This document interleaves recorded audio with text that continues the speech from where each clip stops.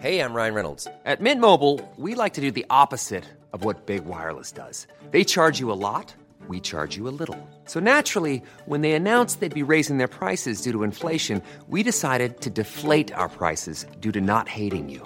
That's right. We're cutting the price of Mint Unlimited from $30 a month to just $15 a month. Give it a try at mintmobile.com/switch. $45 up front for 3 months plus taxes and fees. Promo rate for new customers for limited time. Unlimited more than 40 gigabytes per month. Slows full terms at mintmobile.com. Okay, listeners, I've got 28 seconds for this little promo before the episode begins. So for those of you in the Paris area who'd like to come and see me do stand-up comedy, first of all, my show at the British Council, my storytelling thing is fully booked. You might come along, but it's unlikely that there'll be spaces available. But you can still see me do stand-up on the 24th of May, Tuesday the 24th of May. I'm doing a show called The English Comedy Show, and it's at the Pan Am Art Cafe that is near Republique. Okay, you'll find the link in the description. You can see me do 20 minutes of stand-up comedy. It's hosted by Sarah Donnelly. It'll be lots of fun. Come along at the Pan Am Art Cafe, Tuesday the 24th of May at 8:30. You're listening to Luke's English Podcast. For more information, visit teacherluke.co.uk. Hello, folks, and welcome to the podcast. That's hello, folks. Okay, I have to probably clarify that sometimes because I often start episodes by saying, hello, folks, welcome to the podcast. And I've realised that some of you don't know what folks is. In fact, some of you think I'm saying, hello, fucks. Like, hey, fucks, like I'm from, like, New Jersey or something, like I'm from Brooklyn. Hey, fucks, welcome to the fucking podcast. So, no, it's not that. It's folks, F-O-L-K-S. It sort of means people, basically. And it's not a fox. I'm not talking to a fox. Hey, fox, welcome to the podcast. That would be strange, wouldn't it? When I recorded my episodes, if I imagined I was talking to a fox. That's the key, that's the secret to Luke's English Podcast, is that I imagine I talk to a fox. No, I'm not talking to a fox. It's folk. Hello, folks. Hello, everybody. Welcome to the podcast.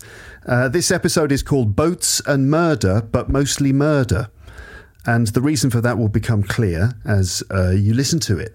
So this episode features Moz, my friend Moz, who is a podcaster, a storyteller, and a historian, a kind of true crime historian. Moz does the Murder Mile True Crime podcast. You might remember him from previous episodes. Long-term listeners might be thinking, oh yes, Moz, it's been a while since he was on the show. So yes, he is a returning guest.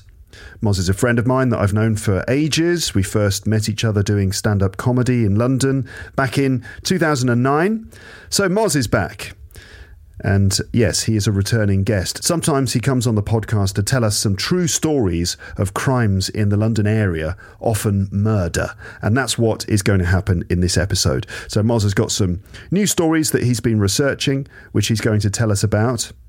And also, at the end of the episode, you will hear a sort of interactive online detective murder mystery thing where Moz and I see if we can actually solve a murder on a boat. Okay, so boats and murder, that's what this is all about. Okay, now, because we're going to be talking about crimes and talking about murder, there are some fairly graphic details in this episode, as you would expect from a true crime podcast. And that means some descriptions of violence, murder, gory details, and so on. So you might want to bear that in mind before you start listening. But I think with Moz, we're in safe hands, and Moz has got a knack for describing these stories with an appreciation for the people involved in each case. There's always a human story involved, which is what Moz tends to focus on. It's not just gory details for their own sake. But anyway, there are some fairly explicit details ahead, so watch out if you are a bit squeamish. Squeamish, this means that you don't like blood and guts, and looking at those things or hearing about those things makes you feel very uncomfortable. That's squeamish. Squeamish. So if you don't like the sight of blood, if it makes you faint or something, then we might say that you're a bit squeamish. Okay. And As is normal on Luke's English podcast, there is some rambling small talk before we get to the main topic. There's probably about 8 minutes of us talking about life on Moz's boat, because Moz lives on a narrow boat on England's canal network, and he moors the boat at various locations in the London area usually. So we chat a little bit about life on Moz's boat before we get to the crime and the murder and stuff like that. So there's some small talk. Now, you might have noticed in episodes of my podcast, usually when I have a guest, that the episode will have a title. For example, Teaching Methodologies or English Teaching Methodologies with Gabriel Clark, a recent episode. But then when I start talking to the guest, there's often about 10 minutes of us chatting about seemingly unimportant things for about 10 minutes. Like, for example, the fact that I need a haircut or whatever it is. So this is small talk. This is quite normal, really. This is a cultural thing. British people like to make small talk before getting down to business. I've noticed this not just as a British person myself, but just when communicating with people from different places, communicating with British people or communicating with other people. I've noticed that with the Brits, there is a certain amount of small talk that happens before you get down to business. You know, it's like, how's it going? How's the weather? You know, we often even will talk about our weekend or other things like that. There's normally a bit of that stuff before you actually get down to business. So that's totally normal, and that's a cultural thing. And that's what you get from Luke's English podcast as well. You get these natural conversations that include the various social and cultural features of a conversation. Not just here is information about a specific topic, but it's actually a human conversation. Okay? And I want you to hear those small talk moments on this podcast. You know, this is a podcast for learners of English, and one of my aims is to make you listen to more natural conversations as part of your learning process. Conversations which are free-flowing, which change their tone and topic, and which are not graded for lower levels. This is the idea. There's method to the madness. So keep listening, try to follow it, use the bits you understand to help you get through the bits you don't understand.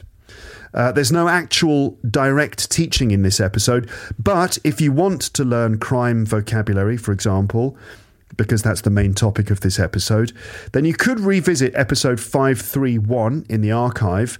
That is a crime vocabulary quiz with Moz. And that's a pretty full review of all the nouns and verbs associated with different kinds of crime. So that could be a good episode to check out if you like this one. Episode 531, the crime vocabulary quiz. Okay, but now for some small talk about Moz's boat and some true murder stories from London, a chat about how to dispose of a body, and an interactive online quiz to see if we can solve a murder on a boat. Just keep listening, because all of that is coming up right now in this episode. I will chat to you again briefly at the end, but now here is the jingle starting right now.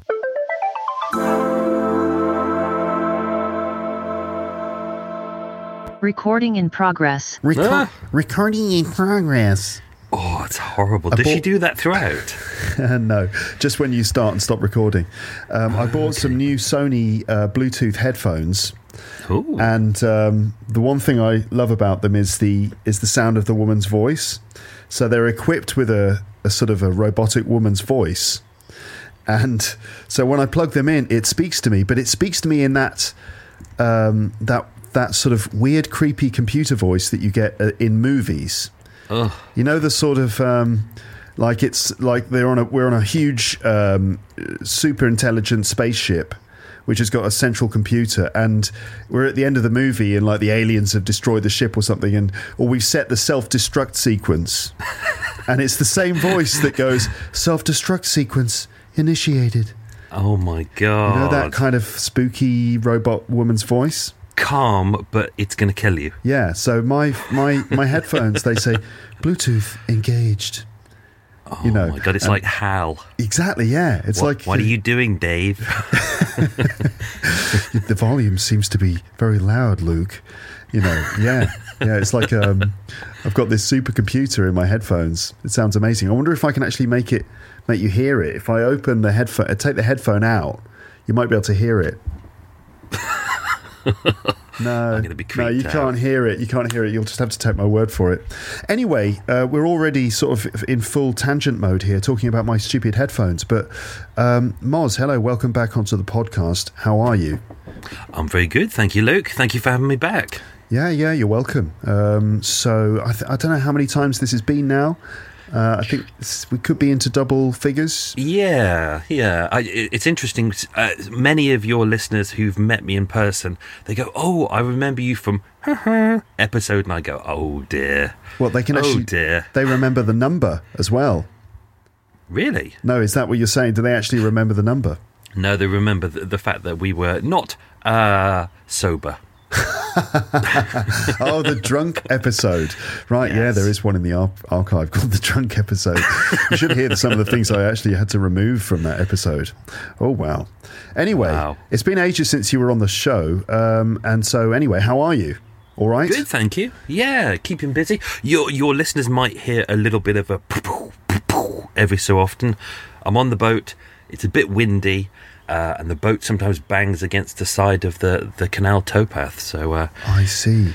exciting. So you're actually on your boat right now. It's nice. Where are you moored at the moment?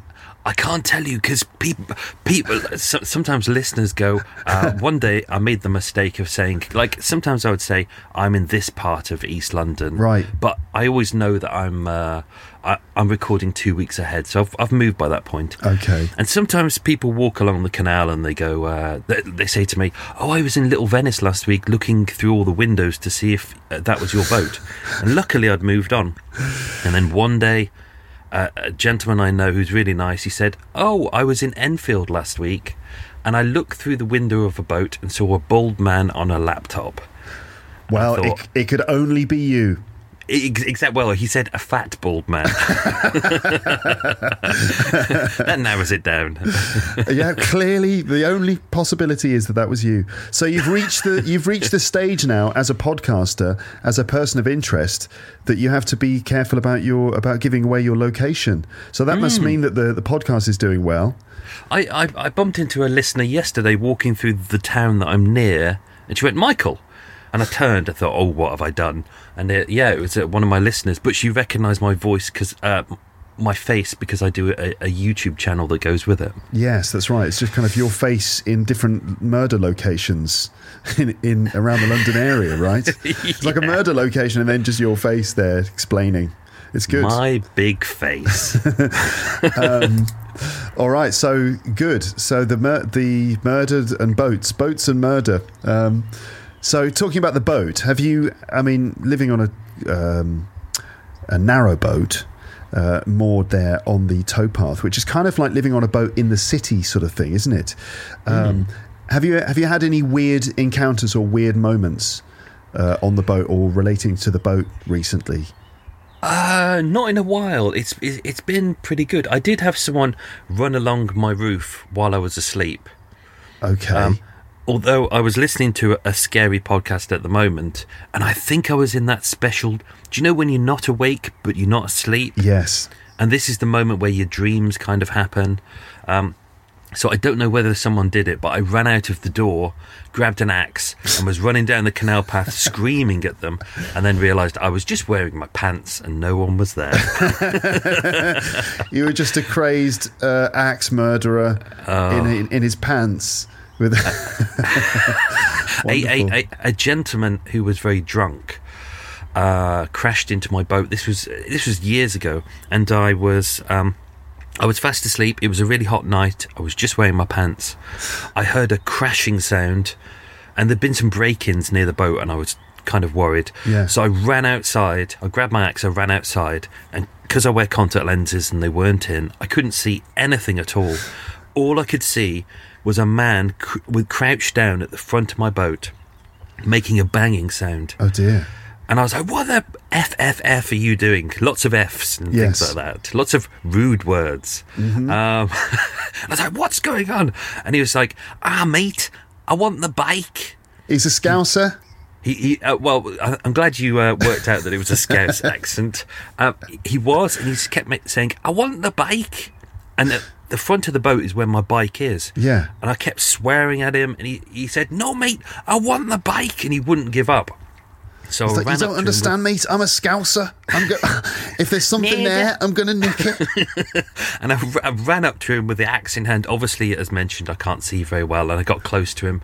And I realised he wasn't getting into the front of my boat. He was looking under my boat. And I stared at him, and what's going on? He'd got one of those Boris bikes, those city bikes. Yeah. He was drunk. He was coming along the canal. He crashed into my boat, fell into the canal, and he was trying to fish it out. And when I looked at him, he was in tears. Oh, no. And I felt really sorry for him. And then he was like, mate, he's clearly drunk. And he went, mate, me dad died last week and I've just buried him. And I was like, oh, God. no. Oh. So and then he looked at me in the eye. He looked at the axe. And then he looked and realised I was just wearing my pants. Did that make him... Do you think that would make him more frightened or less frightened?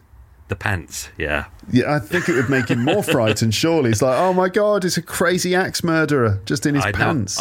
I felt so sorry for him. So actually, we fished out his bike, sent him on his way, and I kind of said to him, "Look, mate, just walk home." And he was like, "Oh, mate, I know." And he kind of crept away. Poor guy. Yeah, that's a sad story. All right. Well, there you go. So, right, Moz, when here's a question for you, right? If you're in a taxi, I don't know if you take taxis in London very much. Nope. You don't, but you have. Nope. And you know what a taxi is, right? You've seen them. For my listener, a taxi is that's my Luke impression. A taxi is a car. So, you know what a taxi is, you know how they work. So if you got in a taxi and the driver asked you what you do, which is what they do, isn't it? They say you make conversation with them and they might ask you what you do as in your life. So if a taxi driver asks you what you do, what do you say? So basically, what do you do? That's the question. I always say that I'm a crime historian. That's the way I like to consider myself. I am a writer. That's primarily what I do. But I think over the years, I'm a crime historian, so I spend a lot of time going through murder cases, trying to ferret out all the evidence and all the pieces and turn them into a really interesting and compelling story. So yeah, and then you go ahead and tell that story on your podcast, or if you're doing a walk. Do you still do the walking tours? I haven't announced it yet, but the walking tours are back in about 2 months' time. Oh. Very exciting. So the old ones, I'd take you on like a 2-hour journey through Soho, which is kind of West London, and it's about half a square mile. And the idea was I'd take you through all these streets and tell you a story, but the story has a theme and it's all linked together. I got rid of that because I was a bit bored of it. But the new one is basically you as the audience.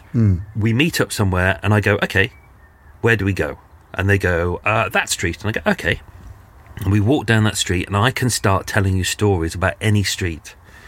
I've got hundreds in my head. So that's the new tour now. Wow, that's amazing. You can just really, like, every street. This has to be in, what, Soho or central London? Yeah, I'm going to stick to Soho, so kind of between Soho and Piccadilly Circus. Yeah. But pretty much every street I can cover now, and most of it I can do without notes. So that's amazing. You're like a taxi driver for murder. You know, I think there's been a few of those. But you know what I mean? Like the way that London taxi drivers have to take this test. It's called the knowledge, right? You probably know all about it, being the knowledgeable person that you are. That was a joke, but I didn't intend it to be. Yay! So for the test, they have to learn every single street in the city and be able to recall exactly where it is and plot out a route from their location to that street in the quickest time. So you've got to have like a totally encyclopedic knowledge of London. And it seems you've got a sort of like a murder matrix. I like to think of myself as the kind of the fat, bald equivalent of Haley Joel Osment in The Sixth Sense. So everywhere I walk, I see dead people. Oh gosh, yeah, and you tell people all about them. So it's weird. Yeah. It can be, if we walk down a street, it's not like one murder per street. Sometimes Sometimes it's the same building. Sometimes it's buildings next door to each other. There's a lot of connections. So that's why I love it. And the idea with the new walk is that each week I can add new stuff. It can adapt. If someone has already done one walk, I can go, right, let's go north this time. So, something Very different. good. Brilliant. Okay. So you spend your time researching murders, which is sort of a fascinating thing to have ended up doing. I don't know if you ever expected to sort of be doing that earlier in your career. No. But here you are. So where do you go to research your murders then? I go into the National Archives. The National Archives is kind of... listeners can think of it as kind of a massive library, but what happens in there, if there's files like court records or historical records, if the judge has said, no, these need to be secret for 20, 30, 50 years because the information contained in is so important or may affect people, after a period of time, they become freely available. And anyone can walk in. So I go in there and you get the police file, you get the court records, sometimes the transcript from the trial, autopsy reports, toxicology, witness statements. And you just dive in and it's fantastic.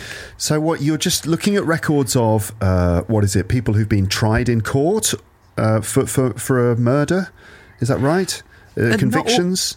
Not always. Interestingly, I'm doing a few at the moment which are inquest trials. So the episode that's going out at the moment, which is the two-parter, the gentleman involved, I would say he definitely committed the murder involved, but they didn't find enough evidence to try him at the inquest, which means it couldn't progress to a criminal trial. So he was released.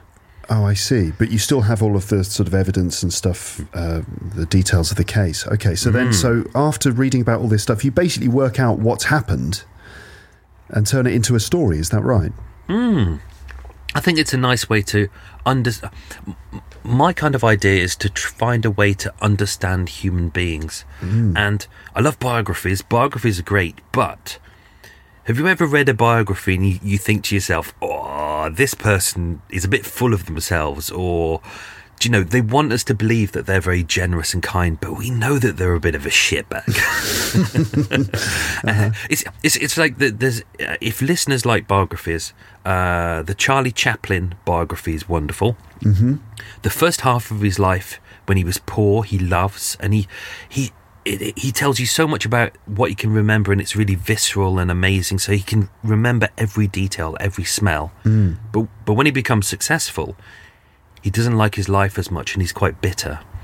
So that's a very honest biography. But murder is unbiased. It's honest. It's, if, let's say, Luke on his podcast is like, oh, I'm Luke, I'm a lovely man, everybody likes me, but deep down you're kind of like a bit bitter. That's going to come out of your exactly. So if say you get upset if you loan someone money and they don't pay you back, you might to everyone else go, no, that's fine, don't pay me back, I'm the great Luke Johnson. But deep down it may be eating up inside you, going, oh, that £10, god damn that moz. And that's why I love looking into murder, because it's a true reflection of who a person is. You can't hide who you really are. Why do people commit murder, do you think, most of the time? Going through a lot of these cases, you would think, based on what we see on television, the stuff that makes it onto television is always premeditated, as in someone has sat there and gone, I hate that person, I need to murder them, I'm going to buy a rope and a knife and I'm going to meet them on this day, and it's all plotted out. But most of the time it's spur of the moment. It literally is somebody snaps, or they get to the point where I think everybody has a limit of what they will accept, and most of us, our limits are quite high of how far we can be pushed. Yes. But there's always a trigger, like say, you know, family members. If family members are hurt, that could be a trigger. So, right. Oh, I see. Sort of like self-defense or sort of revenge type stuff. Most of the time, it seems to be quite petty. So, especially when you deal with gangsters, Yeah. There's a lot of the average person like me and you. We can be pushed, and we'll like. Say I loan you £1,000 and you say, Moz, I'm not going to pay you back. Yeah. Now, this isn't going to happen, but... Well, you're not going to lend me the 1,000 or you'll make sure I pay it back? Oh, yeah, I'll make sure you pay it back. If you couldn't pay it back, I would probably go, that's not a problem. But for most people who are kind of in gangs and things like that, right, reputation is high. Yeah. And if someone doesn't pay you back a £5... oh, that means so much, and they can hold that grudge for so long. So there's so many cases that I've covered where someone has died because of a £5 note. Yeah, that's the mafia. They're so sensitive, aren't they? It's like, Well, you did a thing that I didn't like. You know, they need so much respect from everyone all the time. Otherwise, they're like, oh, I'm going to kill you now because you didn't say thanks. Is that your mafia accent? Yeah. You didn't say thanks to forget me. about it. Right. So, yeah, it can really, but it often starts like years back. There's a lot of animosity. So most murders, or quite a lot of them that I find are just couples in an argument. Their relationship's gone sour. Things just spill over, and the next day, bang, dead. Right. I did read about, I think, a woman once who murdered her husband because he burnt her toast. So that's probably not because of the toast, but just like a sort of the final straw that breaks the camel's back kind of situation, where it's just building up and up and up, and then it's the toast that sort of is the flashpoint, but it's probably the culmination of many other things. Yes. Right. Have you got any stories for us? Have you read about any interesting cases lately that you could let us know? And by the way, folks, don't forget that you can hear more stories of this nature on the what's the name of it now? Murder Mile True Crime Podcast. Yes. So if you want stories of grisly murders and heinous crimes told in a very factual manner by Moz, then listen to his podcast. But have you got any stories that you've been reading about lately? No. Oh, go on. That's the end of the podcast, folks. Oh, cheers, go on. bye. Oh, go on. Okay, I've got a few that I can kind of spell out, and I thought I didn't realise it, but there's a theme going on here. Yes. And it's death in beds. Death in beds. Ooh. Okay. I didn't realise that. I literally picked 4 random cases, and then I just went, oh my God, everyone dies in their bed. So any of your listeners who are currently listening to this in their bed, yeah, good luck. Be afraid. It's very not afraid. It's a place where you should be safe, and I think that's the thing. You close your door and you close your eyes and you think you're safe, but you're not. Maybe the most vulnerable that you're ever, your most vulnerable point is you're just lying there with your eyes closed, completely unaware of what's going on around you. Anything could be happening around you. Yeah. Ugh. So, let me tell you this one. That's a good way to start, isn't it? Let me tell you this one. Why not? So, there is a gentleman. We're going back to 1964. Elderly gentleman called Samuel Bragg. Samuel Bragg's about 77 years old. He's an old war veteran. He's lived by himself for many years. He's a bachelor, so he's never married. He doesn't have any children. Okay. He's in the latter stages of his life, and unfortunately, he's got advanced dementia. So his memory's not good. He often gets confused. Unfortunately, living by himself. The council are desperately trying to get him into an old people's home so he can be protected, but it's his rights. He doesn't want to do that. Okay. This has started as a nice story, hasn't it? Well, it's, I'm not sure. A poor guy with dementia who refuses to leave his home. I know. So he moves into a little flat. This is at 7 Randolph Avenue over in Little Venice. Okay. Now, he's on the ground floor, and there's some families above. So a couple of elderly people as well, and on the top floor is the Cotter family. And they're really nice, and everyone likes him. He's old. Unfortunately, he smells a bit. His hygiene habits are not good. He urinates in a bucket next to his bed, and he leaves it there. Lovely. Unfortunately, that's part of who he is. But Kathleen, who lives at the top, who's the mother, she really kind of understands him. She makes him meals, and she kind of tries her best to kind of be like a daughter figure to him. Okay. Unfortunately, this is going on and on. Samuel is getting older. He's becoming weaker as time goes on. She tries to get him into hospitals. She does that. He gets better. Yeah. But he refuses to eat, and he gets sicker and sicker. Until one night, this was Wednesday, the 15th of July, 1963. They realise that he hasn't been to the toilet, as he goes to the toilet on the first floor and he makes a mess. Yeah. They haven't seen that in about a week, about 2 days. They haven't heard him moaning. They haven't heard any sounds from Samuel, and they're getting worried. So they go downstairs to the ground floor and they open his door because the lock was never really worked. He's got a kind of a tiny little room that's empty, and there's not much in there. There's nothing lovely in there, like no family portraits, no pictures of family. It's just the basics. And they go in there, and in the bed is Samuel. His head's kind of resting on a pillow, and he's dead. Looks like he probably died about a day ago. Looking around the room, police turn up as they're meant to. No signs of disturbance, no sign of a break-in. Nothing's been stolen. No signs of violence on Samuel, and the police go, okay, they do an autopsy, so they examine his body and they go, it looks like because he was ill, he probably rolled over in his sleep, slightly suffocated himself on the pillow, and he died in his sleep. So he's taken away, and they prepare him for burial. And that's the end of Samuel Bragg. It sounds almost like a sort of a Sherlock Holmes kind of situation. But what happened?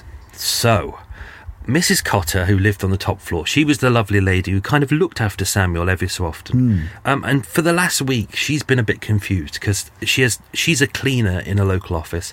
Her keys have gone missing, and she's like, where are my keys? She's got 2 boys upstairs. One's 14 called Timothy, one's 15 called Anthony. And she's like, have you boys been hiding my keys? And they're like, no, Mum, we definitely haven't. And then one day, Anthony goes, this was about a week later, Anthony goes, Mum, Timothy's got your keys. And Timothy's like, I don't have your keys. And they're having an argument. They're getting her in her space, and she's getting really angry. And then she finally snaps and she goes, right, Timothy, give me my keys. And he's like, Mum, I don't have the keys. She's like, give me the keys. And she reaches into her pocket to pull out her keys. And when she looks in her hand, she goes, that's not my keys. These are old Samuel's keys. And all of a sudden, her son, who's only 14 years old, he goes, I'm sorry, Mum. It just kind of happened. What? And what had happened was he's a good kid, but he's slightly going off the rails. He's slightly going he's mixing with a bad crowd. He's getting into kind of fashion and things like nice clothes and having fun, but he doesn't have money. He stole a little bit of money off his mum, and he wanted to pay her back. So as he was going past, he saw that Samuel was in his room. He was fast asleep, and everybody knows that Samuel has a tin in his drawer that has lots of money in it. In total, Samuel would have about, I think it's £68,000, the equivalent today, in his drawer. And Tim, about 6 months earlier, had actually stolen money from Samuel previously. His mum had forced him to pay it back, which he was doing, but he went in there and he thought, I'm going to steal some more. And he crept into the drawer. He got the keys off Samuel's belt while he was asleep. He started to open the drawer, and just as he did, Samuel woke up, and he panicked, and he got the pillow and he smothered Samuel to death, putting the pillow over his face so he couldn't breathe, which is why there were no violence marks to Samuel. It looked like he died in his sleep. So if his mum hadn't have found those keys, she wouldn't have uncovered the fact that her son killed Samuel. Yeah, he would have got away with it. She actually took him to the police station. She turned around to him and said, I need to speak to your father and work out what we're going to do. And she was like, right, we've got to go to court. We've got to go to the police with this. And he was like, okay, Mum. Wow. You just found out about this. You just sort of uncovered this story yourself. Yeah, I do sometimes searches to find things that I might be interested in, and I think sometimes what I do is I do a reverse search, as I call it. So I search news archives, and I typed in "no remorse" Paddington. Oh yeah. Because sometimes these are, instead of searching words like murder London, that's generic. If you do a specific search of keywords that you know journalists will use, sometimes you find an article. Yeah. And I found a small article about Timothy, age 14, in court. His mum was weeping because he'd been sent down for like 10 years in prison for murdering an old man. And he was like no emotion at all, nothing. And that just made me go, oh, I need to find the police file. Wow, that's brilliant. And so what have you turned that into a podcast then? Yeah, that was one I recently did, my episode 169, Samuel Bragg and the Miser's Demise. Wow. It's incredibly sad. Yeah, that is, isn't it? Yeah. Yeah, that is so sad. Especially when you look at his life, and he doesn't buy new clothes. He clearly was a dandy, so he very well dressed. He had a nice moustache, but clearly over time he's got older. He's got no family. He's got no loved ones. He doesn't talk to anyone. He's just in a little bubble where he mutters to himself, and he has enough money to live a good life, but his brain is just gone. Yeah, sad, very sad. Are they? I mean, you read about murders and these sort of terrible things that happen to people. Are they always sad stories, or do they sometimes kind of come out in a kind of comedic way, or is it usually kind of sad, or do you have horror, drama, comedy, and such like? A real mix. So I try to give the audience something different each week. So if it's something really, really tragic, I'll do something light the week after. So here's one off the top of my head. So this one I stumbled across by accident. Again, another reverse search. And this was back in 1964. So there's an Australian gentleman called Edward Valstrom Lewis. Young man in Australia. He'd had many jobs. He tried to be a good person, but he was kind of drawn towards petty crime. So across his early life in Australia, he'd been a thief, a car thief, kind of just stealing petty stuff. Got to the point where he was like, I need a new life. So in 1964, he came to London, and he'd been here about a month maximum. But, no one knew him here. That was good. He was sleeping in a mate's flat, which was good. He got a job as a van driver. He seemed to be doing all right. One weekend, he met up with three mates, and he was like, let's go into town, guys. And they're like, brilliant. That's what you do, isn't it? When you go into town, you go, brilliant. Brilliant. Like Neil Morrissey. Brilliant. Brilliant. So they went into town, had a couple of pints, had a meal, tried to get into a club. Unfortunately, it was a bit busy that night. And about 11 o'clock, he decided that he wanted to see some ladies. Ooh. Ladies. Ladies. So his exact words were, I want to have a bit of a dance. Okay. And what that meant was he wanted to go to a sexy lady establishment. So I'm sure most of your listeners don't go to these kind of places. No. But he was walking past Chinatown. There was a very attractive lady called Maureen.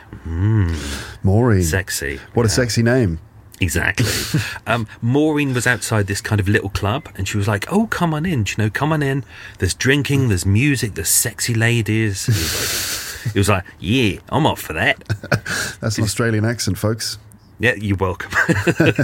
So he walked in there, and it's not exactly a club. So imagine your front room. Okay. About that big.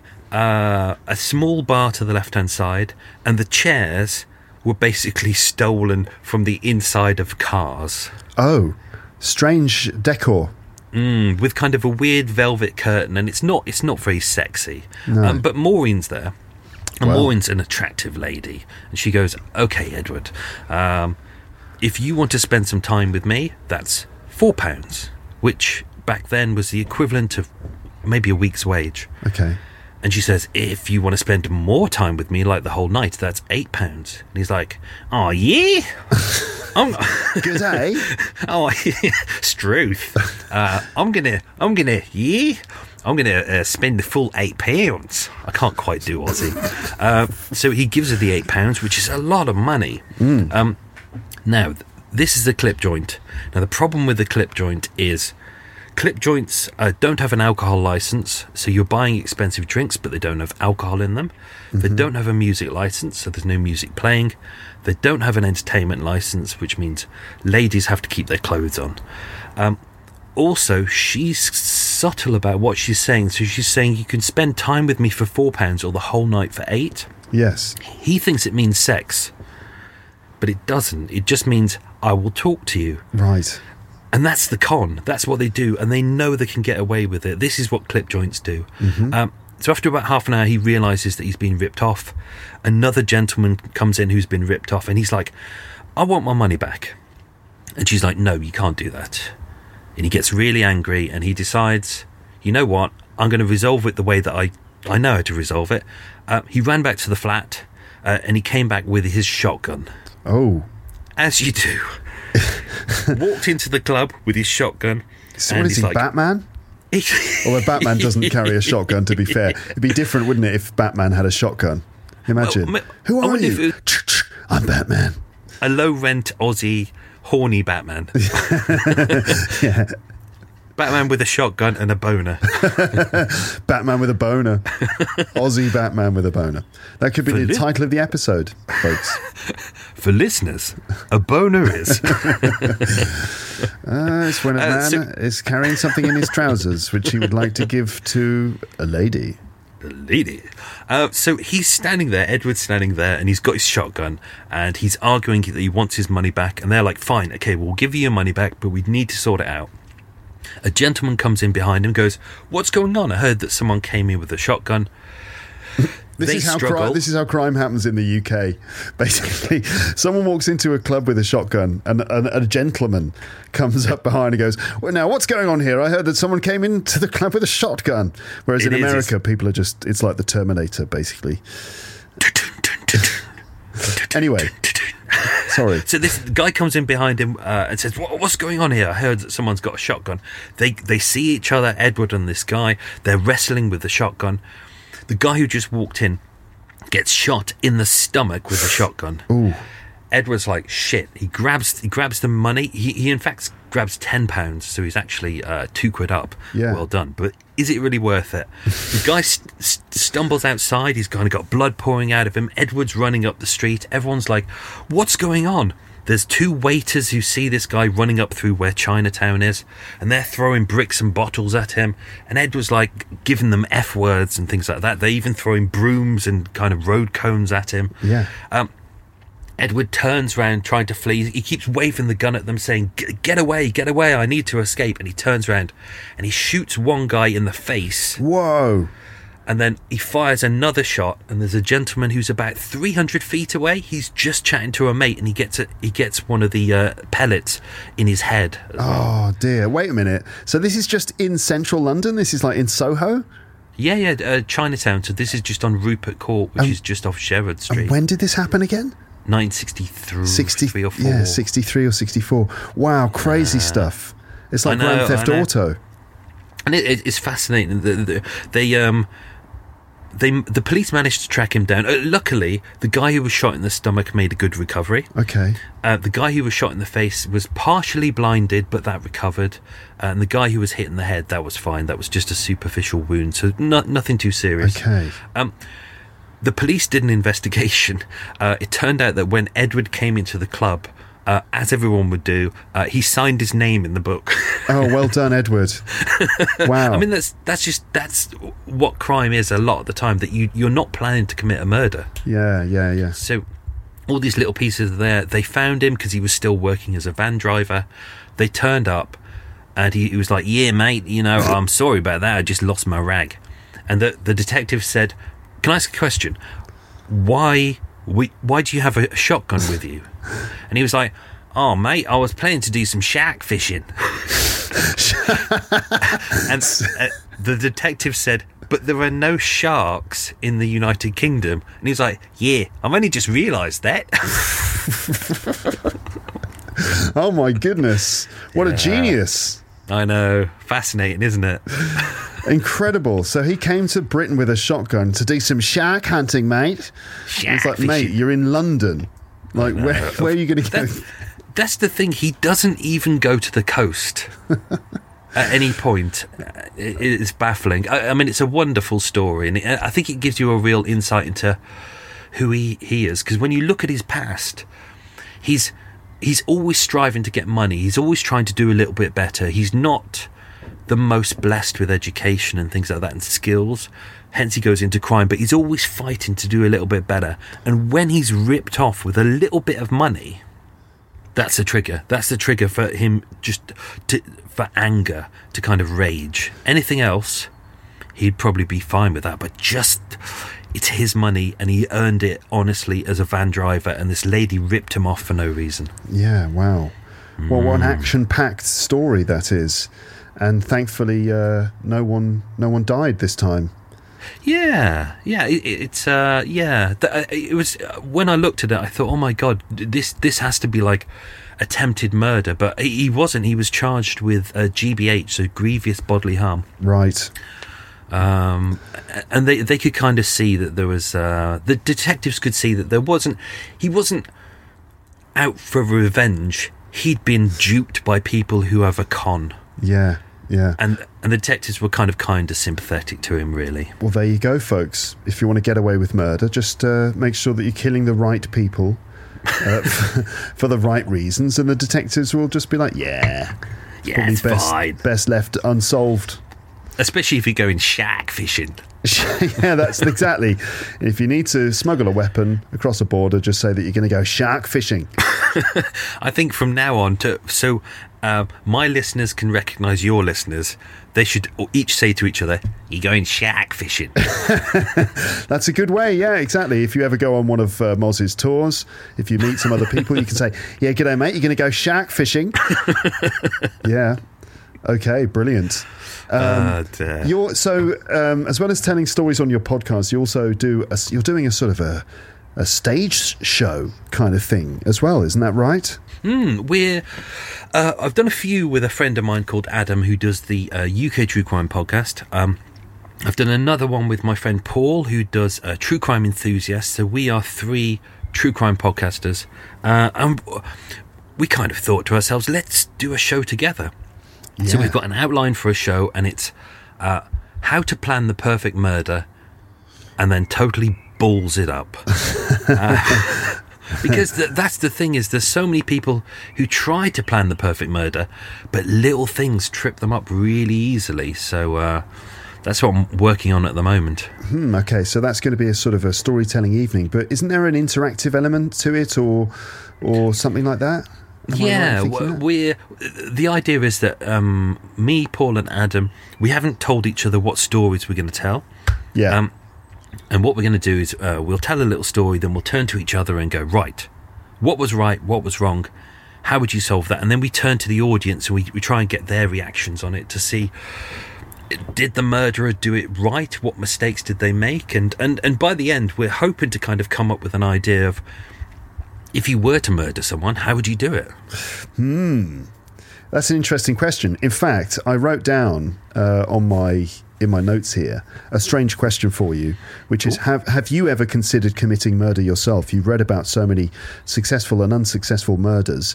Have you ever actually considered doing it yourself? I know that's a strange question, but I'm going to ask you anyway.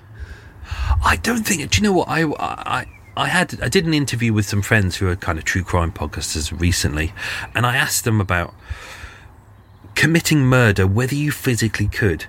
And I don't think I could. I think I'm kind of wrapped up with kind of a grief and kind of guilt, but also I'm a ditherer. I'm really. Do you know when you go into a restaurant and they have 20 things to choose from? Yeah. Yeah, I might as well just give up and walk out now. Because it's like, yes. Whereas if it's 3 things, if it's like a burger and then something veggie and then something that I hate, burger. Right. So, yeah, I don't think I could commit murder. I don't think I've got it in me to do that. But if someone were to do something to me,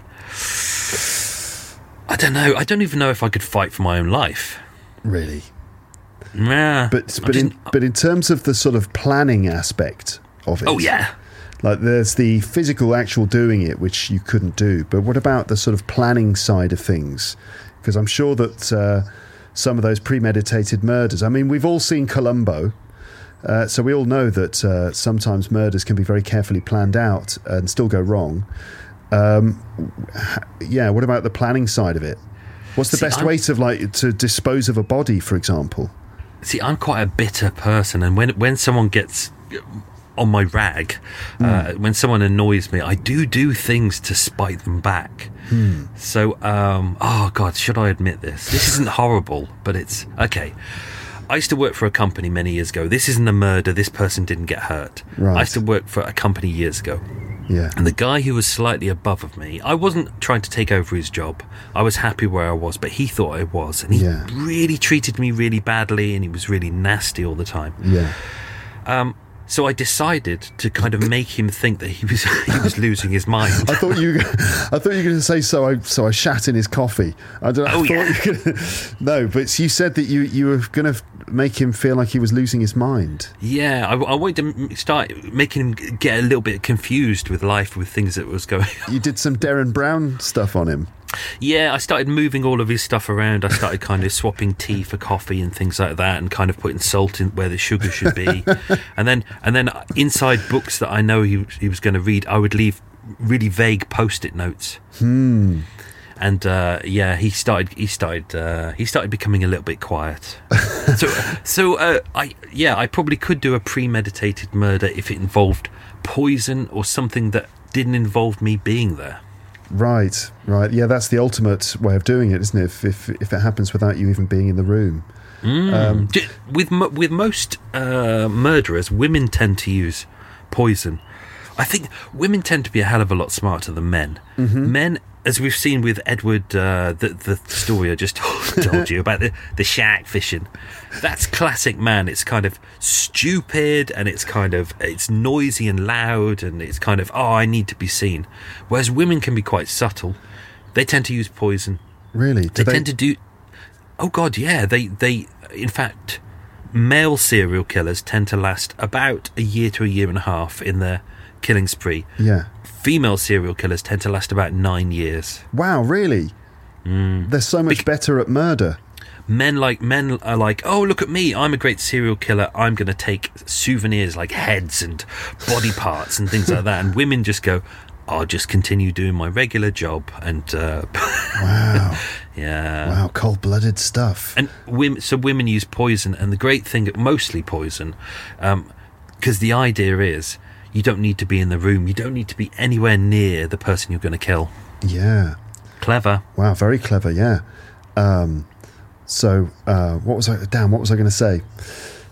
Hold on a second. Was that about how I would murder someone? Yeah, no, I was going to say this. So I was watching Breaking Bad with my wife, and there's the scene in maybe series 1 where they've got a guy, they've killed a guy, and they've got to get rid of the body. This is Jesse and Walt. They've got to get rid of this body, and they've got to decide the best way to do it. They end up dissolving it in a bath, which is not the right way to do it. But it got my wife and I thinking and talking, what would we do? How would we get rid of a body? So we pretended. So I pretended to be dead, and she had to try to like move me around, or maybe even try to like get me up to the window so she could chuck me out of the window or something. And it was really, really hard for her to just even move me around. And so we were wondering how on earth, what's the best way to deal with a dead body, basically? Is this how you have fun? That's right, yeah. You pretend to be dead, your wife pretends to dispose of your corpse. Or she pretends to be dead and I try to dispose of her corpse. But anyway, it did get us thinking, like, how on earth would you get rid of a body if you'd killed someone? It's not that easy, because one of the original experiments I did, there was a case that happened ages ago where This guy died of a drug overdose in a drug dealer's house, and they were like, we need to get rid of the body because he's died. So they put him in a trolley and they dumped his body in the canal, and that's what the journalist said. But when I looked at the location in the canal, I went, that's just over a quarter of a mile. That's a long distance. So I put into a trolley the equivalent of 15 stone in bricks. Yeah. And this was from King's Cross, back of King's Cross, heading to the canal. And what I realised, same as the way you and your wife kind of worked out that actually picking up a body is really difficult because it's a dead weight, isn't it? Yep, literally. It's heavier than you'd imagine. I was pushing this trolley of 15 stone, and what I realised is that pavements aren't flat, they're on a camber, which means they're kind of leaning into the drain, so the water drains off. Right. So I was wheeling the trolley along. The trolleys mostly have defective wheels. I was trying to get a trolley off the pavement onto the road is difficult because it's a real jump. Yeah. I walked past at least 10 CCTV cameras and a journey that should have taken about 3 or 4 minutes took me about 14 minutes. Yeah. So it's not easy. But if do you know what? If I did a series on the podcast on mini miles, and I actually did a whole series on disposal of bodies, what I would do is I'd leave the body outside. Oh yes, that's how I'd get rid of the body. In some climates, depending on where you are in the world, a body can be dissolved almost in a week. Not dissolved, but kind of the elements can corrode it really fast. Wow. It makes me think of, I don't know if you know the film, this is a very obscure reference. What's it called? The Outlaw Josie Wales, Clint Eastwood movie. There's a scene where he's like killed these two guys who were trying to capture him. And his mate who he's with, he's like, ain't we going to bury the bodies? And Clint goes, buzzards got to eat, same as worms. The movie's full of great lines like that. Buzzards gotta eat, same as worms. Wish we have time to bury them fellas. Hell with them fellas. Buzzards gotta eat, same as worms. So yeah, I guess leaving the body out means that... Yeah, I mean, nature's going to deal with most of it for you. I'm doing an interview with 2 detectives next week. They're kind of friends of mine. They're ex-retired detectives, and I'm going to sit down with them and work out about crime scenes and detective stuff and things like that. Okay. But I might ask them more about body disposal. Yeah, let us know the best way to get rid of a body, just in case, anyone in my audience needs to know. I think definitely leaving them outside is a great idea because nature has all of these ways of everything in nature is kind of being eaten and then rebuilt, and nature can destroy a lot of things, especially rain. Right. Yeah. Rain can get rid of a lot of evidence. So if anyone does want to murder anyone, there you go. Tell that to your wife. Okay, yeah. I'll let her know I found the answer. Just leave her outside. So, now, I thought just at the end here that we could do one of those kind of online quizzes where we have to try and answer questions in order to achieve a thing. I'm going to let you decide which one we do. Do you want to try and solve a murder, or do you want to try and get away with a murder? Ooh, solve. Solve a murder. Okay, so we're going to go and have a look at this. This is something I found on the penguin.co.uk website, and this is a sort of murder mystery story, and we've got to try and help 2 detectives solve a crime. Okay, so Daisy Wells and Hazel Wong. This is from the Penguin Readers series, children's articles. This is for kids, but we could maybe make it a bit more gruesome. We'll see. Yeah. So Daisy Wells and Hazel Wong are travelling back from Hong Kong when a passenger goes missing. She was last seen at dinner, leaving the room at 10:50 p.m, but she never arrived back in her cabin. A passenger reported hearing a splash at 11 p.m. Daisy and Hazel are ready to investigate. Can you help them solve the crime? You up for that? Mm-hmm. Okay, let's try. Okay. So Daisy and Hazel ask you for questions. Basically, Daisy and Hazel don't know what they're doing, and they're just going to ask us to make all the decisions for them. So Daisy and Hazel aren't going to solve this crime. Luke and Moz are going to solve this crime, okay? And hopefully an Australian. And maybe an Australian who wanted to go shark fishing. Right, so what do we do? Do we say yes and grab our casebook? Or do we say, nah, sounds a bit dangerous, I think we better let the police handle it? I'm in. Yeah, so we're going to grab our casebook. Let's go. Okay, so here's some information about the victim. Mrs. Bernadette Van Dyne is an American heiress and philanthropist. She's extremely rich and extremely pissed. No, she's not. She's just a philanthropist. She's extremely rich, but in recent years, she's given half of her wealth to charities and spent the rest on a collection of Eastern art. Her family are not pleased. She was in Hong Kong to purchase 2 jade figurines of immense value. They were stored in her cabin, but when the room was searched, one of the figurines was missing. So what do we do now, Moz?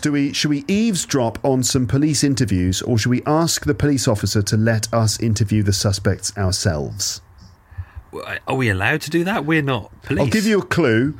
It's eavesdrop on police interviews, because I read the first few questions before, and if we ask the police to let us interview the suspects, then we'll have to go back to the start. So we're eavesdropping on police interviews, okay? Nice. Right.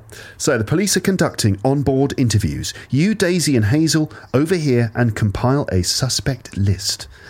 Who do you want to investigate further? So here are 3 suspects. Jacob Van Dyne, the victim's husband, a gambler, often seen at the onboard casino. Ooh. Or is it Miriam Van Dyne, the victim's daughter, a dutiful daughter who cares for her parents and was helping her mother with her art collection? Or none of them? You decide to leave the investigating to the police and go back to your cabin. Oh, do you know, the dutiful daughter is just too suspicious for me, but it's the husband, because he's got gambling debts. Right, he's got gambling debts, and he needs to pay them off with the jade figurines. Okay, that's what we're going to choose. You've chosen to investigate Jacob Van Dyne, the victim's husband. You find out that he has a heart condition and relies on his wife's wealth to get by. Here is his statement. Oh. My wife left the table at 10:50. I finished my drink and went back to the casino, where I remained until it closed at 11:30. The barman will back me up. Then I went to my wife's cabin to look in on her. I went back to my wife's cabin to look in on her, but found the door locked and the light off. I raised the alarm immediately. My poor wife, where has she gone? All right. Any thoughts?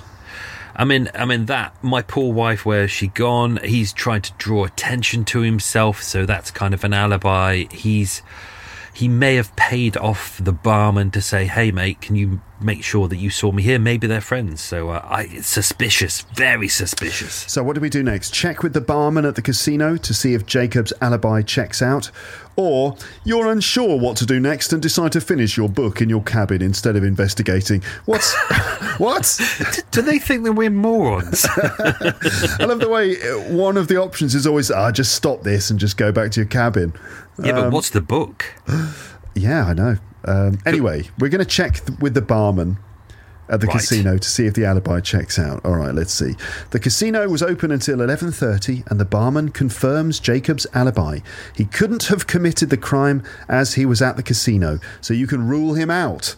So, I love the way Hazel and whatever their name is, Hazel and Daisy are not the most... what's the word for it? Sort of... They're diligent, aren't they? They're just kind of like we'll do a little bit of digging, and if we come against a brick wall, we'll go and read a book. It's like, oh, okay, he's got an alibi. We can just rule him out. So what do we do next? So do we investigate Miriam Van Dyne, the dutiful daughter, yada yada, or do we break into Jacob's cabin? There might be clues somewhere. Ooh, let's go and kick down a door. Yeah, let's break into his cabin. And what we'll do is this. We'll do the Arnold Schwarzenegger technique. We'll stand outside the cabin and we will then smash the door in, bam, like that, and we'll walk in and we'll go, knock, knock. Can we do it in a gangster way, like an East End gangster? Can we fuck some people up? Yeah, we're going to smash the door in. All right, so that's what we're going to do. We sneak in. That's no good. I thought we were going to smash the door down. We sneak into Jacob and the victim's cabin to look for clues. After 5 minutes of not being able to find anything, you hear footsteps coming. Footsteps are coming. So what do? Keep looking. There might be a clue somewhere. Or we eavesdrop on Miriam Van Dyne's police interview, the victim's daughter, a dutiful daughter who cares for her parents and was helping her mother with her art collection. So we can keep looking even though there are footsteps coming, or we somehow teleport to another part of the boat and eavesdrop on the police interview with the daughter. Oh, do you know what? I think there's something there. I think there's something in that room. You think so? You don't think we're definitely going to get caught? Yeah. Remember, this quiz thinks that we are complete idiots. Okay, we're going to keep looking even though we're definitely about to get caught. Here we go. Oh, no. Hold on a minute. Oops, you've been caught by one of those pesky policemen. You should have run out of there or hidden somewhere. Looks like you need some tips from Daisy Wells and Hazel Wong. We don't need tips from them. Because they can't even do it themselves. They're asking me to do it. We're going to try again. All right, we're going to skip through the... so we're going to grab our casebook. We're going to eavesdrop on police interviews. And we'll skip straight to Miriam Van Dyne, I think, at this point. Right. All right, so here we go. You've chosen to investigate Miriam Van Dyne. My brother... This is her statement. My brother Holden and mother were arguing again last night. He left in a rage before dessert was served. And then it was just the four of us on the table. Father, mother, me and that art dealer woman. She went off a few minutes after Holden, embarrassed, I think, but she did invite mother to come and visit her cabin to look at a sculpture of some sort. I don't know if mother did or not. I went back to my cabin just before 11. No, I didn't hear a splash. I was in my friend Elaine's room. She wanted to borrow a book, so I brought it to her. I was there with books. They're all these mysterious books. I was there with her until I heard the alarm raised. Huh? Do you understand what's going on? She's reading a book, apparently. Yeah, lots of books. Yeah, it's this quiz was written by Penguin, which is a book publisher, folks. Just in case, like the subtle marketing that they're doing. Have you noticed? It's like, let's just stop this and just read a book by penguin.co.uk. Available for £9.99. So, my brother Holden and mother were arguing. Holden, the brother, left in a rage before dessert was served, and then it was just the four of them. The father, the mother, the daughter, and an art dealer woman who went off a few minutes after the brother.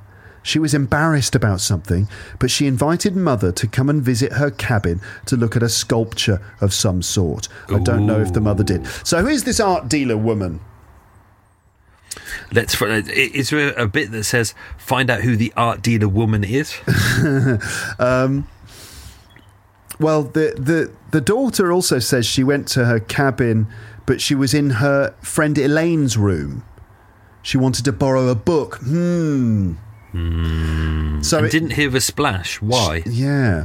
So we've either got we can investigate Jacob and the victim's cabin, but we know what happens there.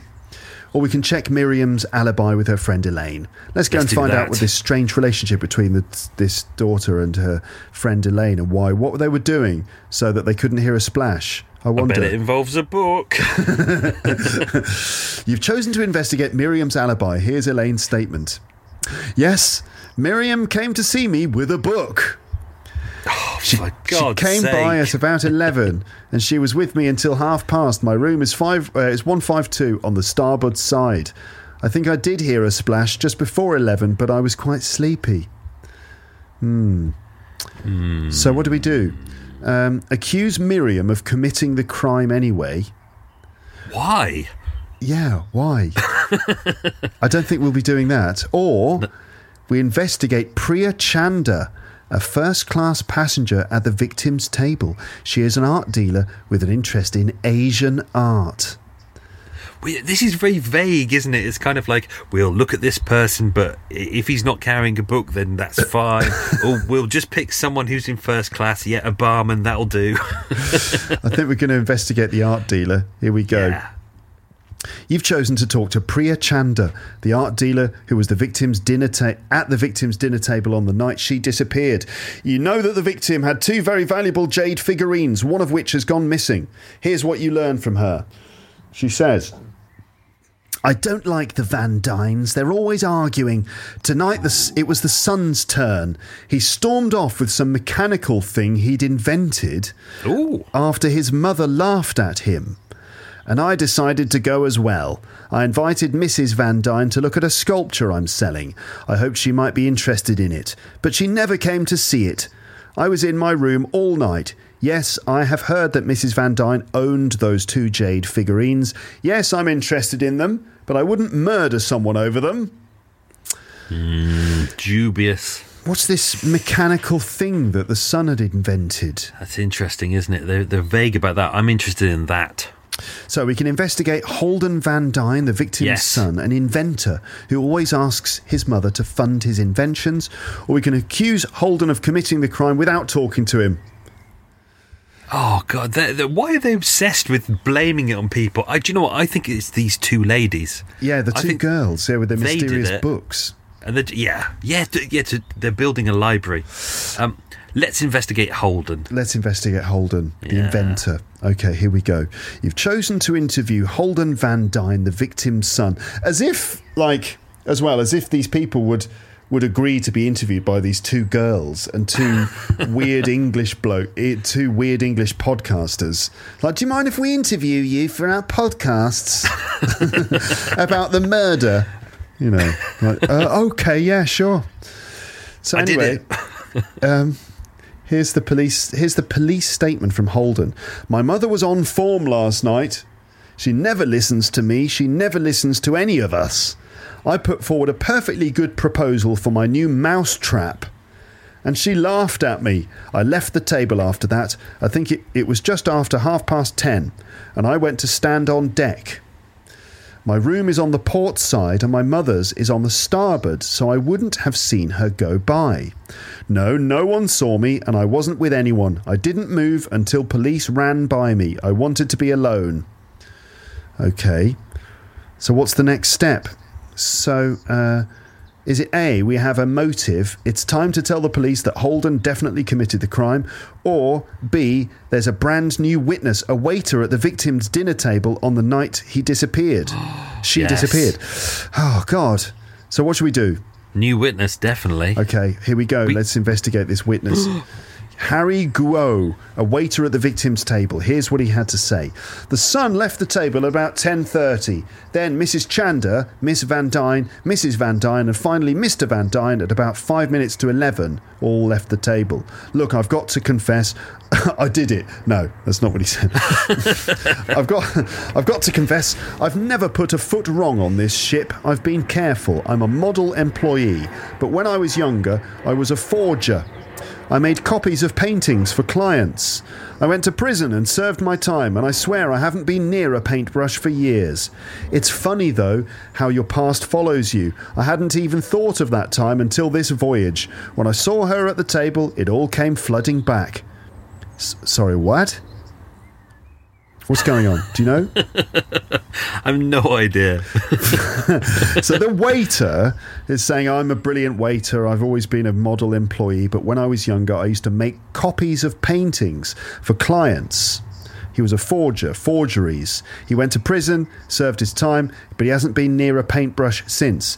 But then he saw this woman at the table. It all came flooding back. Like suddenly, oh, I'm going to become a forger again. Unless he knows her.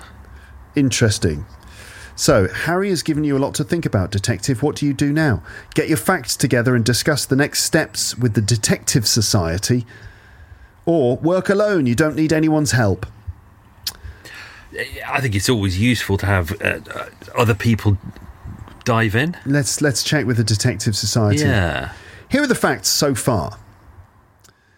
Okay, so the victim's husband, the gambler, Jacob, with a weak heart, he's been ruled out because he's got a strong alibi at the casino. It's not possible that he paid off the barman, but anyway. Holden, the victim's son, had a motive as he argued with his mother at dinner on the night the victim disappeared, and then he was on his own without any witnesses. Priya, the art collector, also had a motive as the victim had bought 2 valuable figurines from Hong Kong. They were in the victim's cabin, but one had disappeared, so maybe Priya is the thief. Miriam, the victim's daughter, has an alibi. She was with Elaine, doing something about a book, but she'd been helping her mother with her art collection, so we can't rule her out yet. No. Don't know why.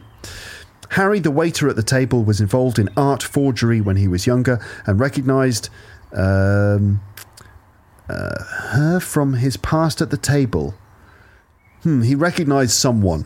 So this is the thing we didn't really understand about Harry before. The guy who used to be a forger, the ex-forger. He recognised someone at the table, and then his past came flooding back. So who did I bet he recognised Elaine. We don't know anything about Elaine, and I don't like her. Well, who did he recognise? Could it be Priya, the art dealer, Miriam, the daughter, or the victim herself? Could Harry have committed the crime to cover up his past? Oh. Like what? Maybe. Maybe she knew about some forgeries that he'd done, but I thought he'd already served his time. Maybe there's something in his past that he's been holding on to. So there's new evidence. Oh, this is new. Something's been found in Harry's room. What do you choose to do? So, do we grab our fingerprinting kit and go and investigate? Or B, you've had enough and you tell the police everything you've learned so far. You go back to your cabin and read a book, a Penguin book, purchased from penguin.co.uk. Oh my God. They really are like, you're going to go this direction. If not, you can just go and watch a DVD. Just go and read a book from Penguin. Yeah. So I think we've got to get the fingerprinting kit. Oh, yeah? Yeah, maybe go shark fishing later. Okay. The third-class cabins have been searched, and one of the jade figurines is found in Harry Guo's room by the police. Ooh. Fingerprints on the figurine... What? Fingerprints on the figurine are matched to the victim's daughter Miriam, and Priya Chandra, the art dealer. There are also gloves found in Harry's room. What's your next step? Is it talk to Harry's colleague to find out about a possible motive, or just accuse Harry anyway?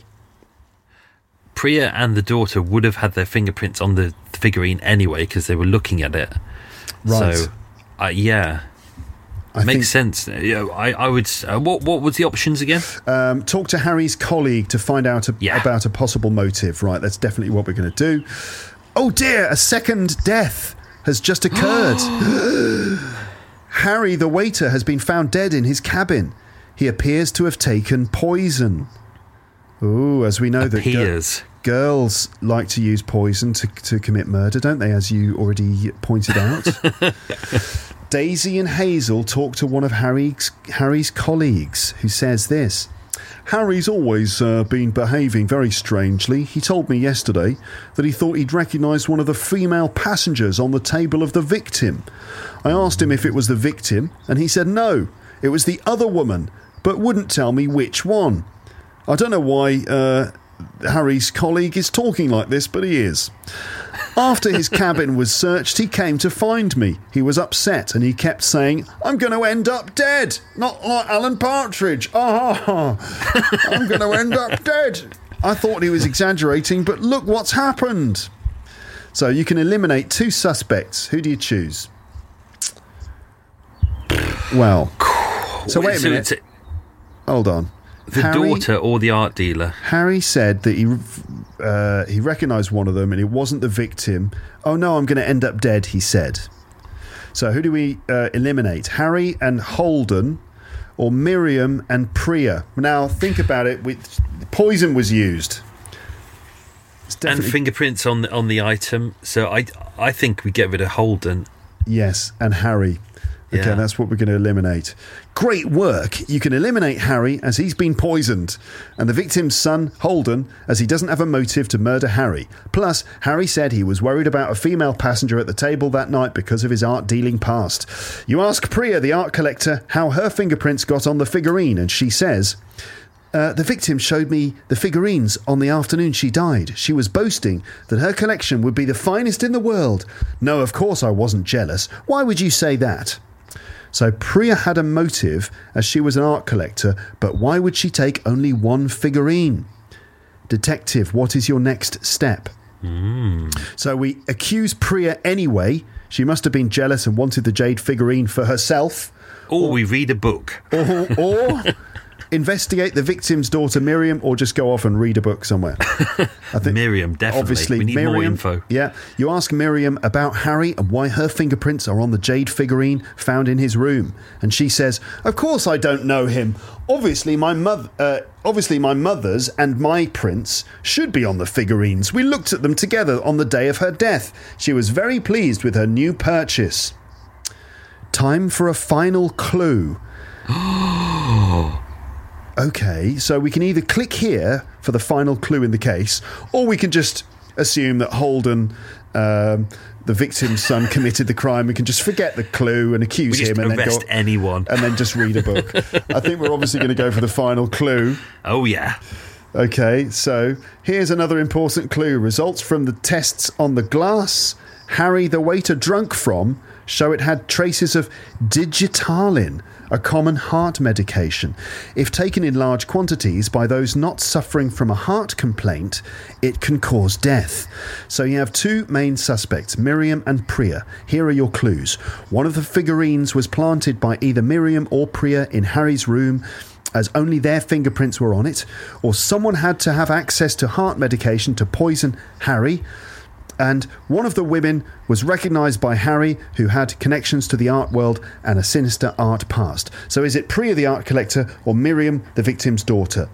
Miriam, the victim's daughter, because her brother, didn't he have a heart condition? Or her dad had the heart condition? I think this was at the start, wasn't it? They mentioned that one of them was unwell and had a heart condition. The gambler. Yeah. The daughter was always very helpful, looking after her father. It's Miriam, isn't it? Yeah. Dirty Miriam. Right, Miriam the murderer. String her up! String her up. Burn her! It's not a witch. It's not a witch hunting trial. Congratulations, you solved the crime, but you didn't prevent one unnecessary death. You present the police and Miriam with the evidence, and she confesses. Here's a summary of the evidence. The clue of the poison is very important. The only suspect in this mystery who has a heart condition is the victim's husband. He didn't do it, but Miriam would have access to his cabin as his daughter and the person who cares for him and could steal his medication. If Ms. Chanda had stolen the figurine as a collector, she'd have taken them both. The only person who would have taken one piece and leave it in Harry's cabin to frame him was Miriam. And Miriam didn't hear a splash, but her friend Elaine did hear one. Miriam has to be lying about not hearing a splash, and the only reason she'd do that is if she is the murderer. Her story would only make sense if she never went back to her own cabin, but instead followed her mother out of the dining room, pushed her over the rails, and then went straight back in to see Elaine with the book. So there you go. Miriam helped her mother with her art collecting, and she also bought forged art on the black market and sold it on at a profit. She recognised Harry and realised he might tell her mother what she had done, so she decided to kill them both. Logical, isn't it? What a nasty piece of work. She'd become the head of the Van Dyne collection and have all the money she needed to buy art. All because of art. Just a dark, evil plan to buy art and books. Although the problem with this is that those two girls got the evidence illegally, therefore the police can't use it. So all of the evidence that was achieved, the police have to dismiss it. So the killer will walk free. What? Because the two girls who are investigating this aren't detectives. They're not police officers, so they can't go interviewing anyone. So all this stuff is inadmissible as evidence in court. Yes. Really? Well, you know what? Look, listen. That's not it, because there's a final twist to the story. What? After Miriam was taken into custody, the ship is contacted by a fishing vessel. It's a fishing boat. Shark fishing boat, maybe. Oh, I hope so. Come on. It's the victim, Mrs. Van Dyne. She's alive. She accuses her daughter of pushing her overboard. You were right. Now time for an obligatory bun break. Huh? What, they're just going to eat some bread randomly? Nice. And don't forget to pick up Daisy and Hazel's newest adventure, A Spoonful of Murder. Oh, they're advertising the book to us at the end as well. Oh my God. There you go. Well, anyway, we solved the crime. So that's that. We've done it. We're our master detectives. And there you go, Moz. Well done, us. Next time we'll have to try and maybe get away with a crime or just completely balls it up.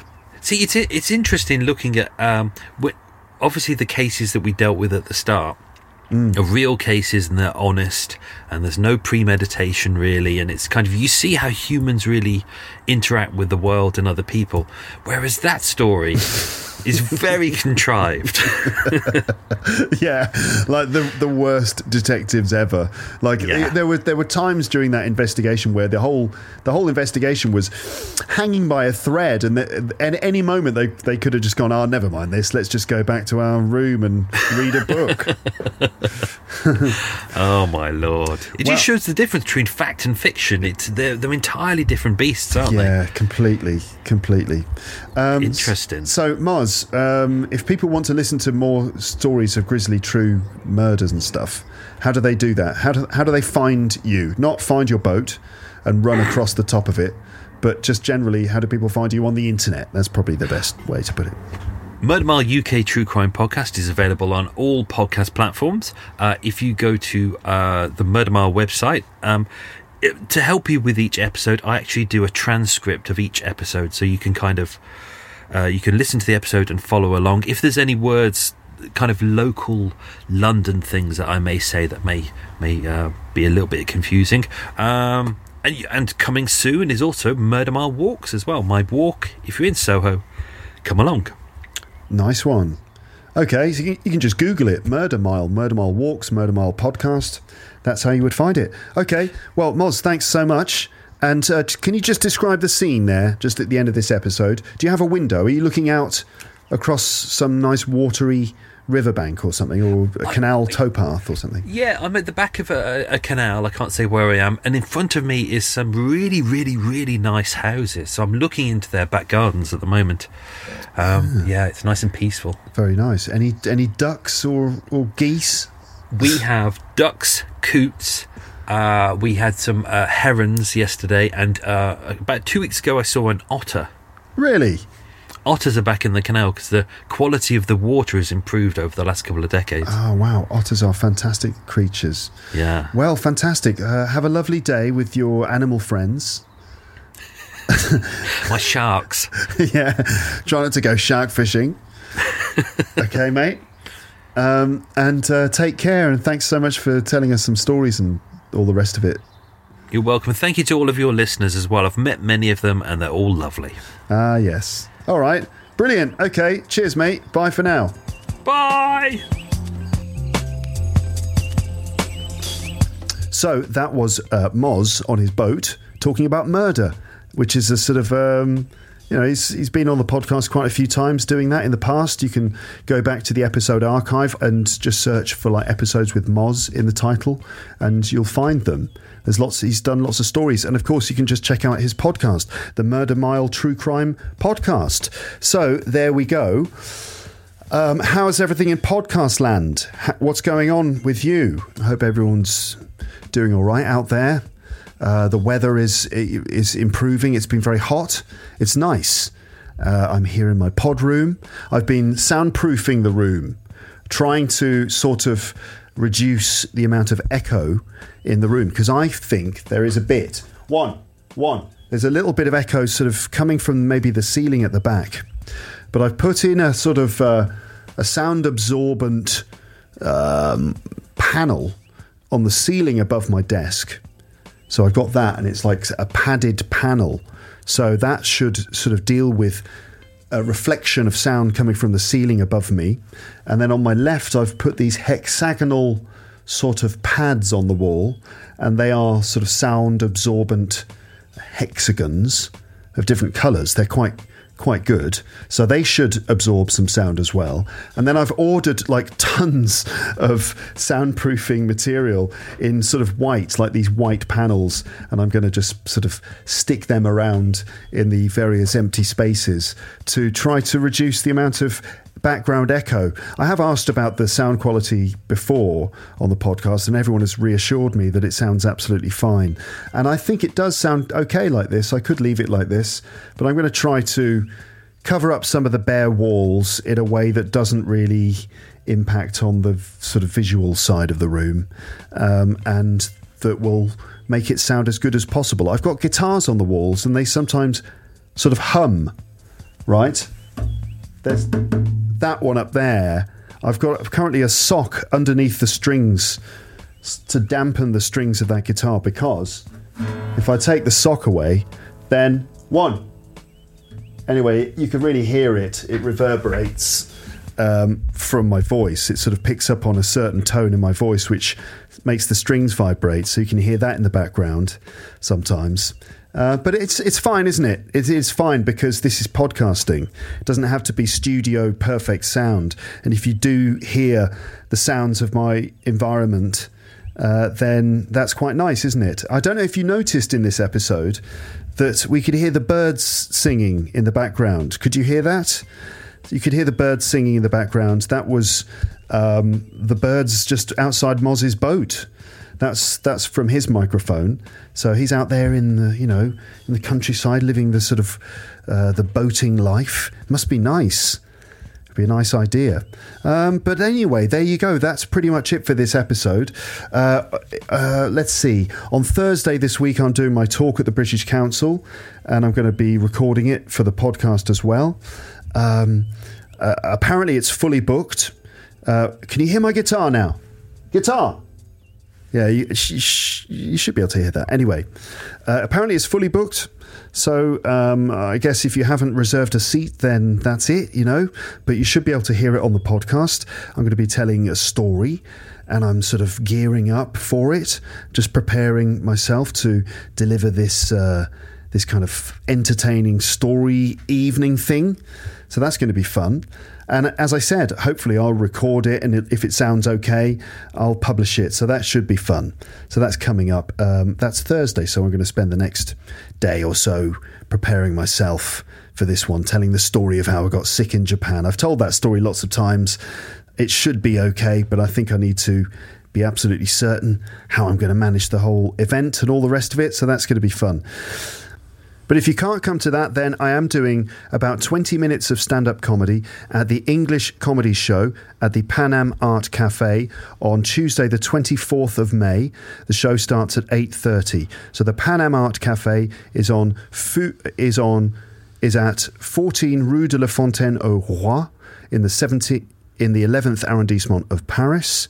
So it's a stand-up comedy show. There'll be a couple of other comedians, but I'm doing a full 20-minute set. It's hosted by Sarah Donnelly, who you might remember from this podcast, and it's going to be very funny, so come along. Tuesday, the 24th of May at 8:30 at the Pan Am Art Cafe, the English Comedy Show. You'll find the link in the description and on the page for this episode on my website. All right then. Well, anyway, I will bid you farewell in podcast land. I hope you have a very nice afternoon or morning or evening or night or lunchtime or dinner time or breakfast or drive or jog or swim. Can you listen to this when you're swimming?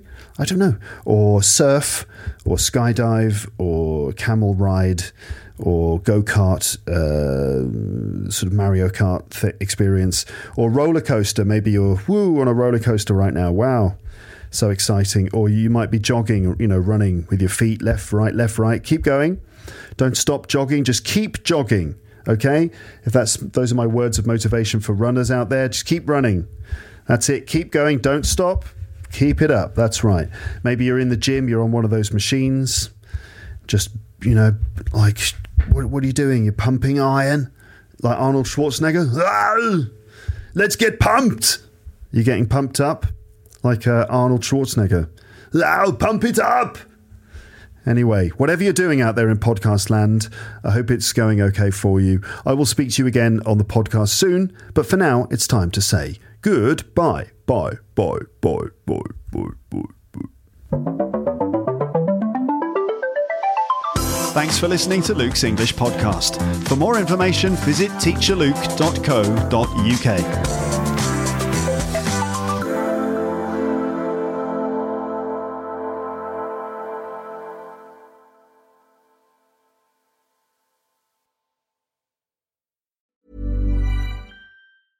Hey, it's Paige DeSorbo from Giggly Squad. High quality fashion without the price tag. Say hello to Quince.